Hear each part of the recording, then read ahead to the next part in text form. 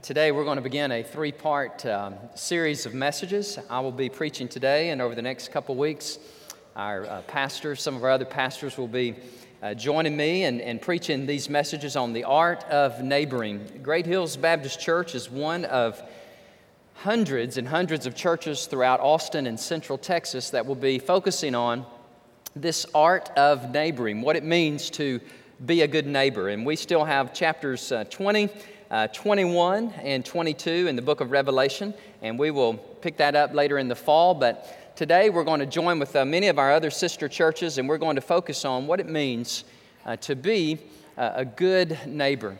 There are so many passages of Scripture from which I could choose to preach a message on neighboring, but the one I've landed on is Luke chapter 10, verses 25 through 37. It's the parable of the good neighbor, really. It's the parable of the good Samaritan. And if you have your Bibles, and if you would open up, that would be wonderful. And we'll read Luke chapter 10, verses 25 through 37. If you don't have a copy of the Word of God before you, you can look on the screen. We will have it printed. 25 through 37, someone said this is arguably the most popular, well-known parable that Jesus ever spoke, at least in the Gospel of Luke.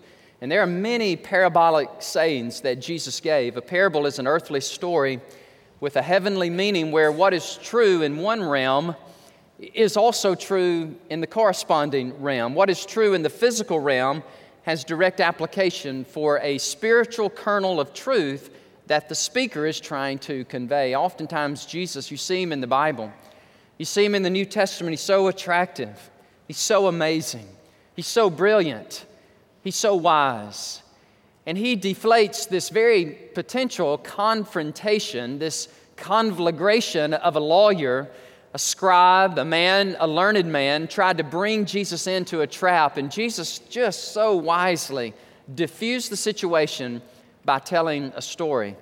Behold, a certain lawyer stood up. Now, don't get too nervous about that word lawyer. It's not an attorney as we know it. That would be a scribe or a teacher and expert of the Judaic Jewish law, okay? That kind of lawyer. He stood up and he tested Jesus, and that's very important for you to remember that. He is going to put Jesus to the test. Beware, behold, if you ever do that, get ready to be put in your place, okay? Because Jesus, in his omniscient mind, he knows exactly what's on this man's mind, and Jesus will respond with an amazing story. He stood up, he tested him, and he said, "Teacher, Rabbi, what shall I do to inherit eternal life?" And Jesus said to him, "What's written in the law? What is your reading of it? What is your reading of the law?" So he answered and he said, "You shall love the Lord your God with all of your heart, with all of your soul, with all of your strength, with all of your mind, and you shall love your neighbor as yourself." And Jesus said to him, "You have answered rightly. Do this, and you will live." But the lawyer, the expert, said he wants to justify himself. Notice what he said to Jesus. "Well," now you got to hear the sarcasm in this, all right? "Well, pray tell, who is my neighbor?" And Jesus said, "You religious reprobate, I ought to reach over there and just grab you by the hair of the head and shake you some sense." No, that's not what he did. That's what we do. That's what we want to do, at least verbally. But Jesus said, "Let me tell you a story." You can just see the situation diffused immediately. Jesus said, there was a man. He went down from Jerusalem to Jericho. He fell among thieves, and they stripped him of his clothing. They wounded him. And those thieves departed, and they left this poor man half dead. Now by chance, a certain priest, a priestly man, a man of the cloth, a religious man, came down that road, and when he saw the man, he passed by on the other side. And likewise, a Levite. I wonder by now if the lawyer's going, I should have never, ever brought this up. But no, let me finish. There was another religious man. The Levites, they serve under the priestly order. He arrived at the same place. He came and he looked, and he passed right on by the other side. But a certain Samaritan. Now, folks, when Jesus said that word, you got to understand, There was a cringing of the spirit. There was an antagonism etched on this lawyer's brow. There was a hatred, a vitriol, an acerbic spirit just erupting in him because he said the word you cannot say in my presence. And Jesus said it. He said the half-breeds. He said those of a way lower caste. He said, those on the other side of the tracks over there, those guys, Samaritan. Well, he journeyed. Are you listening, lawyer? Listen to this.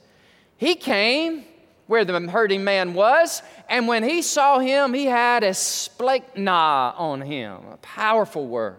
It means to be viscerally, bodily moved to the point that you cannot do anything else but ameliorate to improve the situation at hand. He had compassion on him, and not only did he do that, but he went to him and he bandaged his wounds and he poured oil and wine in those wounds and he set him on his own animal and he brought him to an inn and he took care of him. On the next day, you still listening? You with me? Okay, on the next day, he departed and he took out 2 denarii, 2 silver coins, 2 full day labor wages, a full 2 days of work. And he gave that to the innkeeper and he said to him, take care of him. And whatever more you spend, when I come again, I will repay you. So let me ask you a question. Which of these 3 do you think was neighbor? That was your question, right? Neighbor. To him who fell among the thieves. And the lawyer said, he couldn't say the word Samaritan, okay? He just couldn't bring himself to that lowly position to say Samaritan. So he said, well, it was the guy that showed him mercy. And Jesus said, wonderful, go and do thou likewise. What a story. What a powerful story, a response of Jesus to the question, then who is my neighbor? There's so many things we can take away from this story. The thing that I just can't wait to share with you, I'm supposed to wait later on in the sermon, but here it is. Your neighbor is anybody that has a need. It may be your next door neighbor. It may be your Nepali neighbor. It may be your European, African neighbor. Anybody that has a need and God puts it upon you to meet that need, well, then that person is your neighbor. A similar instance in Matthew 22, 35 through 40. This time, though, it's Jesus speaking the commandment. Then one of them, a lawyer, asked him a question, testing him, and said, Teacher, which is the great commandment in the law? And Jesus said to him, You shall love the Lord your God with all of your heart, with all of your soul, and with all of your mind. The Shema. That's the Shema. That's a Hebrew word for hear. Deuteronomy chapter 6, the Shema. Every Jew knows the Shema. It's love God and love Him with all that you've got. And then Leviticus 19:18, when you couple that with the Shema, you've got the greatest of all the laws summarized in one statement. And then the second is like it. You shall love your neighbor as yourself. And then Jesus said, man, put everything on that. Hang all the law, all the teaching, all the prophets on that one statement. Love God and love your neighbor. You know, where you live today is important. God has placed you precisely where He wants you to live. Did you know that? God placed you in Austin, Texas, on the very zip code, the very street. You live in the exact, precise neighborhood that the sovereign God of the universe chose for you to live. Well, I wish I lived in a bigger house. You shouldn't, because that's not where God wants you to live. Or I want to live over here. You shouldn't, because God is sovereign, and He placed you where you are for a reason. You say, well, show me. I'm from the great state of Missouri. I don't believe in that. Show me, preacher, where that is in the Bible. Well, thank you for asking. Acts 17:26 says, from one man, God made everybody. He made every nationality to live over the whole earth, and God determined right where you should live. And God determined their appointed times and the very boundaries of where they live. I was speaking to a man, a very prominent man in Austin, Texas, and man, there's a lot of prominence in Austin, Texas. There's a lot of erudite, educated, wealthy, affluent. If you don't believe it, just ask them. They'll tell you. They'll tell you. And this CEO of a major company in Austin and I were talking one time, and he said, "Luck of the draw, preacher. Luck of the draw, man, luck of the draw." I said, "Excuse me?" He says, "It's all luck. It's all fate. You and I got the lucky straw. We live in America. Those poor souls on the other side of the planet, they got the unlucky straw." I said, "I disagree." He said, "What?" I don't think anybody's ever disagreed with him. I said, "I disagree." He said, "What do you mean?" I said, "No, it's like this. A sovereign God gave you the royal treatment. He allowed you to live in the greatest country on planet Earth, in the United States of America. And then He just must really like you because He let you be born and raised and live and die in the great state of Texas. And then He let you live in Austin. And God did all of that so that you would bless that guy on the other side of the planet." And he said, "Well, I never thought of it like that." Well, we should think of it like that. God has blessed us so that we could be an enormous blessing to the nations of the world. Who is my neighbor? My neighbor is anybody that has a need. And my neighbor should not be relegated only to the person on the other side of the planet, but it also must include the person who is my next door.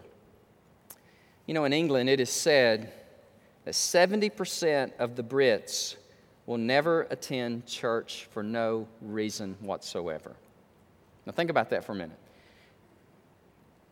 No infant baptism, no funeral, no catechism, no revival service. They will never darken the door of a church. 7 out of 10. And by the way, it's coming to America if it's not already here.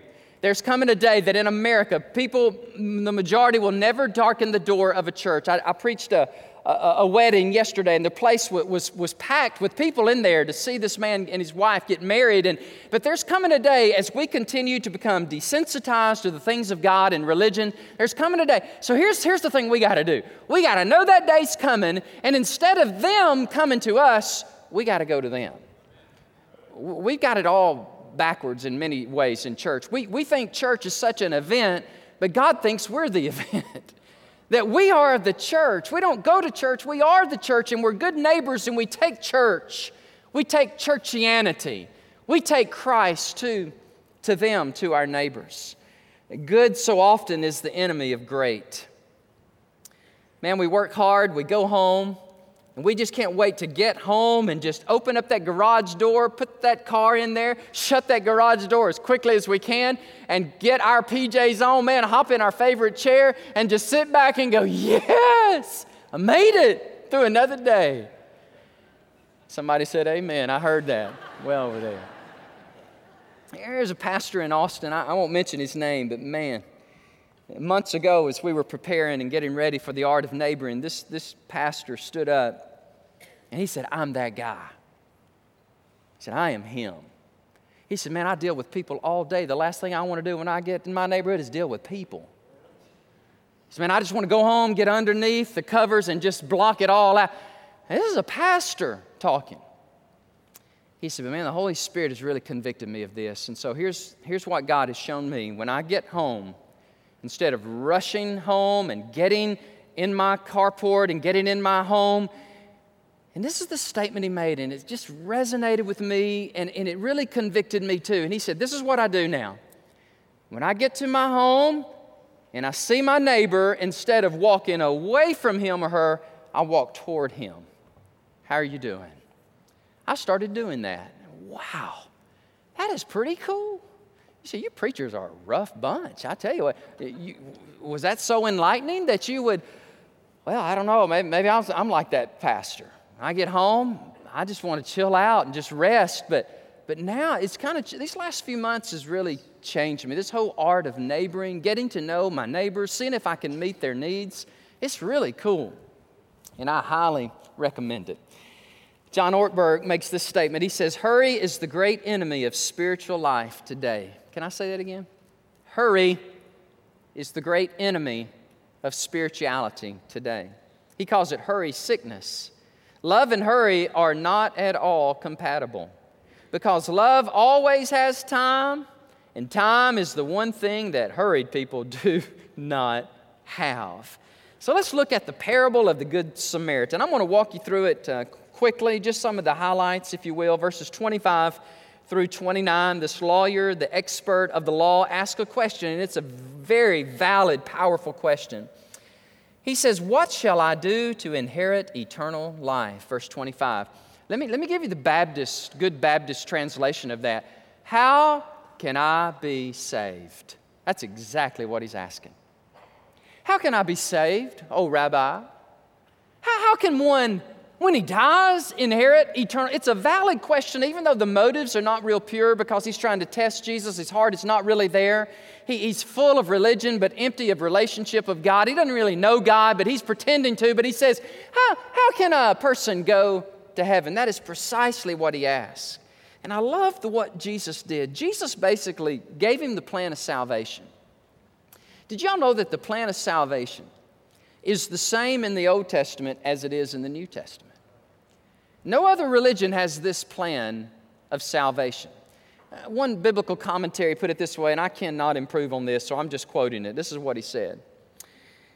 He said, "As in the case of the rich young ruler, here in the parable of the Good Samaritan, Jesus affirms the law. The teaching of the law is definitive. The way to eternal life is the same in both the Old Testament and in the New Testament." Here it is. This is really powerful. It is by grace through a faith that works in love. It is by faith in a grace. Now let's stop there. That's the only way a person can be saved. Is God in His grace and His mercy comes down to us. We can never get up to Him. And we ask for forgiveness and He says, "I forgive you." And I enter into a relationship with you. And Abraham believed in God and it was imputed to him for righteousness. Genesis 15:6. And Paul quotes that in Galatians 3. It's the same in the Old as it is in the New. It is a faith that is drawn through grace that manifests itself in works and deeds of love. So the person who says, "Well, I have a relationship with God, but I hate my neighbor and I don't want to do anything good for anybody," then they don't know God. It's impossible. It's impossible to know God and not want to serve, not want to love, not want to meet my neighbor's needs. What shall I do to be saved? Jesus quotes Deuteronomy 6:5, Leviticus 19:18. You can summarize it this way: love God and love one another. The lawyer's disingenuousness, his insincerity it surfaces quickly because it says he wanted to justify himself. When Jesus gave him the answer, or when he gave the answer and Jesus affirmed it, he was like, "Well, that's not good enough. I gotta do something." By the way, religious people always want to justify themselves.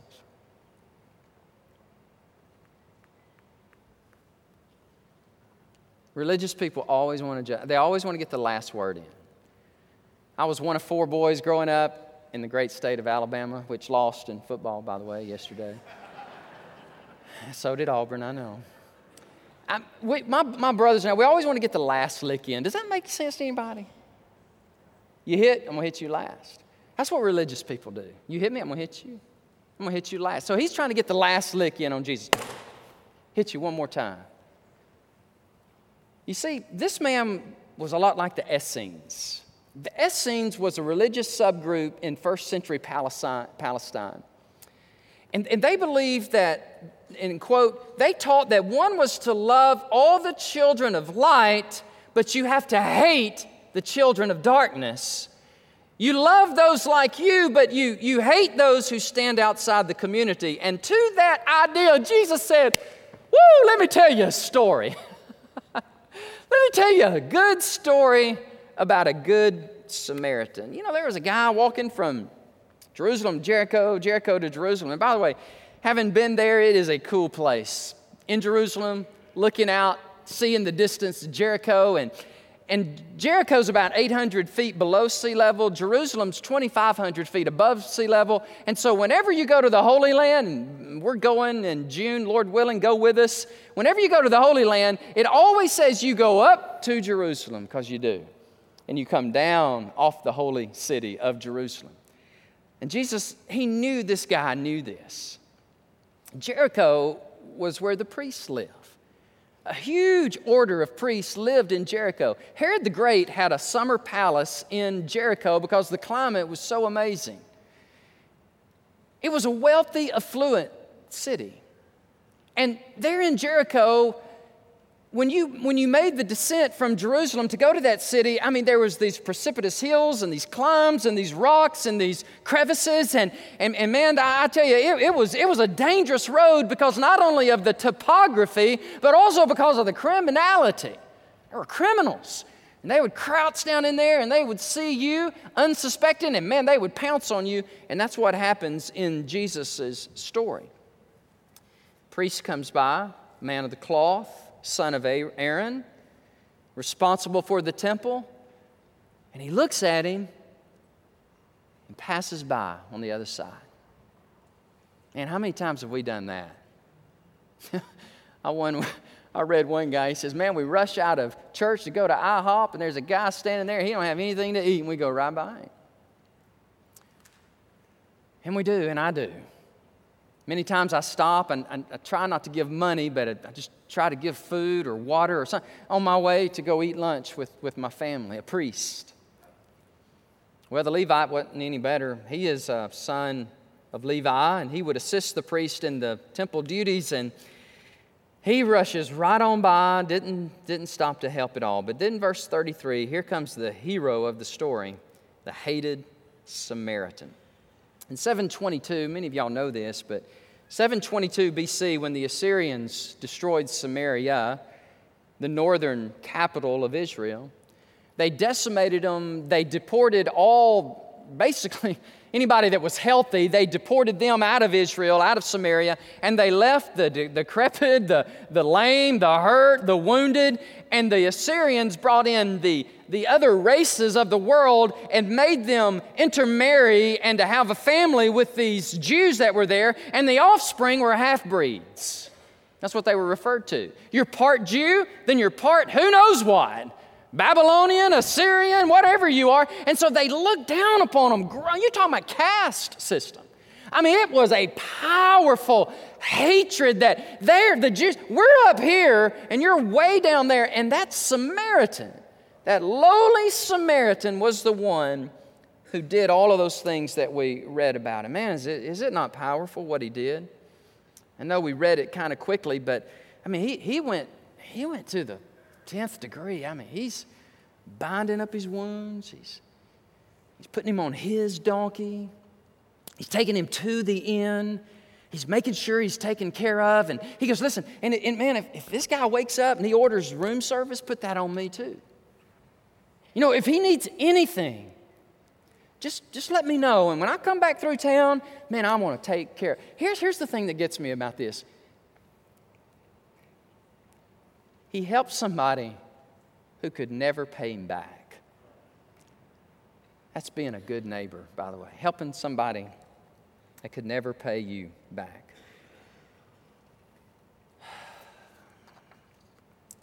There's a word here when Jesus said, and he had compassion on him, verse 33. Esplekna, it's the same identical word used of Jesus in Matthew chapter 9, 35 and 36. I find this so interesting that Jesus Christ, the one who taught this lofty parabolic statement, is the same person who actuated those principles in his own life. In other words, Jesus taught it and he lived it. He talked about it and he walked about it. Jesus Christ, it says in verse 35 of Matthew 9, he went about all the cities, all the villages. He's teaching in their synagogues. He's preaching the gospel of the kingdom. Now watch this. That's one thing to teach and to preach, but then he gets in there and gets messy. He's healing, man. He's touching those lepers and he's hugging those broken out, down people, and he's raising dead people. And when he saw the multitudes, he had esplekna on them. It's the same word used of this Samaritan. It means to be viscerally, bodily moved to the point that you got to do something. You cannot just not do anything. He was moved with compassion for them because they were weary. Those folks were weary and scattered like sheep had no shepherd. I want to close with 7 statements, 7 principles. They're there in your bulletin. Let me go through these quickly. And I hope that you'll jot these down, and I hope that this will encourage you to go and do thou likewise. Number 1, Jesus is amazing. He's just amazing. He teaches, but then He practices what He teaches. It reminds me of 1 John 3:16 through 18. When our beloved John made this statement, by this we know love because He, Jesus, laid down His life for us. Can y'all get your mind around that for just a minute? He died for me. And now we also ought to lay down our lives for the brethren. But whoever has this world's goods, ouch, that's Austin, brothers and sisters. We got the world's goods. We got plenty of goods. We got more goods than we'll ever consume. And we see a brother in need and we shut up our hearts from him. How does the love of God abide in him? My little children, let us not love in word or in tongue, but in deed and in truth. Number 2, religious people are some of the meanest people in the world. They are. The priest and the Levite, that's a lot of us. Religious people with attitude. And we get so busy being religious that we forget about just being real and helping people and love people. Quick to point out wrongs, judge harshly, but very slow to lend a helping hand. Is that you? Can I just ask you again, is that you? Quick to judge, very, very slow, like molasses slow, to help a brother or a sister in need. Number 3, our neighbor is anybody that has a need. A neighbor is anybody that's in need. Man, could be somebody across the pond or it could be across the street. It's anybody that has a need and you have the wherewithal to help them out. And I know you can't help everybody out, but it's amazing. When you start walking toward people instead of walking away from people, man, it is amazing what God will show you. You'll be just flabbergasted that you can pray for that person. You can just reach out and put your hand on that person's shoulder. You can just reach out and say, here's a few dollars. Let me get you lunch. Or here, let me take you down to this place where you need help. It's amazing what you can do if you have that esplaignoi about you, that compassion. Number 4, don't forget about your next door neighbor. Don't forget about your next door neighbor. God placed you where you live for a reason.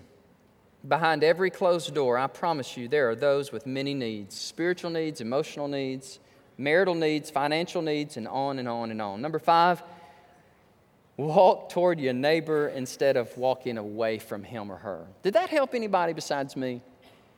I see all your angelic halos over your head. Y'all are just going, of course, that's the way I live my life. I'm just a Samaritan through and through. I just see a need. Well, man, I don't live like that. A lot of times I'm in a hurry. I'm like Peyton Manning, hurry, Omaha, hurry. Get the next play on, man. I got somewhere to go. I got something to do. Excuse me, neighbor. Man, the Holy Spirit grabbed my heart and said, you need to slow down. These people need to know that you care about everybody. All 52 of those homes know who you are. They know what you do. They know you are a priest, a Levite, a religious holy man. You know how I know? I walked up on a party one time and everybody was drinking. They saw me. They went, whoa. You know, they went, whoa, there's preacher. Hello. I had my my diet lemonade. And that woke a couple of you up back there. Whoa. I had my Diet Sprite, and Ashley had her Diet Coke, and we just got in there with them, just talked to them. It was cool. Really fun. Don't forget about your next door neighbor. Number 6, serve them. Serve your neighbors. It's been a few months ago when I was grappling with this. I asked myself, what can I do for my 52 neighbors? I live in a little gated community. Praise God for a church member, owns this home. He lets us live in it, rent, but it's cheap. Grateful to God for that, by the way. One day we're going to buy that home. I know we will. But we're in this home. We're in this neighborhood. And God says, I want you to do something for them. And I'll tell you what, by the way, there's not a lot I can do. Changing a light bulb is big stuff. It is, Terry. It's big stuff. I was on ladders this weekend. I was scared to death. I was shaking, going, oh, my word. Can I pay somebody to do this? I mean, I'm about to fall and break my body. I mean, I'm way up there changing a fluorescent. You ever tried to change a fluorescent light? Get it out. Get out. Then I take on the YouTube, it says, turn it 90 degrees. I said, oh. So I turn it 90 degrees, and it comes out. I was like, so y'all looking at me like, dude, you're pitiful. I am. I'm pitiful. There's very little I can do. I mean, God's gifted me to preach the word, and that's about it. So God says, why don't you wash all their garbage cans? It's like, well, I could do that. So I did. I got 3 power washers. And my 2 sons, thank you, Bryant. Thank you, Leighton. And my wife, she just busted her knee, and there she was out there with those garbage cans. She was pushing them garbage cans. Let me show you again. And 3 teenage girls, Amanda Pittman, Sarah E.'s 2 sisters, Ruth and Raquel. We power washed 52 garbage cans. It was 105. We put Pine Sol, we put dishwashing in there, and we just blew it out. And we washed them things. I got into a couple of them because they were so nasty. And I was drying them off. Listen, if you crawl in something like that, it's 800 degrees. And I'm there cleaning that thing out. And I come out, and oh, my word, you should have seen the reaction of my neighbors. This one lady, she goes, here. I said, what is that? She says, it's money. Take it. And I said, well, no, ma'am, I don't want no money. I'm just showing the love of Jesus in a practical way. Oh. Another lady comes by. She goes, this is a great service fundraiser. You ought to raise money doing this. You could help your youth group. I said, no, I thank you, but that's really not our goal. Our goal here is most people didn't say anything. Most people didn't even say thank you. But some people were really touched. In fact, one couple had a really, really good opportunity. His wife's dying of cancer. Just had a good chance to talk to him and just love on him. Serve them, guys. Listen, you might be I don't know many people who is as less inclined to fix or do something as me, but you can wash a garbage can. You maybe want to wash their car. You may want to bake them some cookies. You may want to do, and you say, why would I do that? Because everybody has a need. And I think if more of us did that, I think our churches would be full, I think our neighborhoods would be blessed, and I think our world would have peace. If just the children of God would do this. 7th and finally, just get to know them. Just get to know your neighbors. If you'll take out your worship guide and open up, there's an insert there that has notes for the day. Would you flip that over for just a minute? Would you flip it over? Do y'all see it? It has, it's a box with rectangles. In the middle it says, this is you, this is where you live. Can you name the others in those boxes? Could you put the names of the people to your right, to your left, to your north, south, east, and west? Some of you are going, absolutely, I've lived here and I know my neighbors and I love my neighbors. I know every one of them. You could fill it out. I got about 70% when I did it. So here's our assignment. Let's fill it out. Let's get to know who they are. You might even want to go do this. You may want to knock on their door and say, dude, I've lived next to you for 10 years. I have no idea what your name is, but my pastor asked me to get to know your name. What is your name? My name is John Brown. All right, John Brown, thank you very much.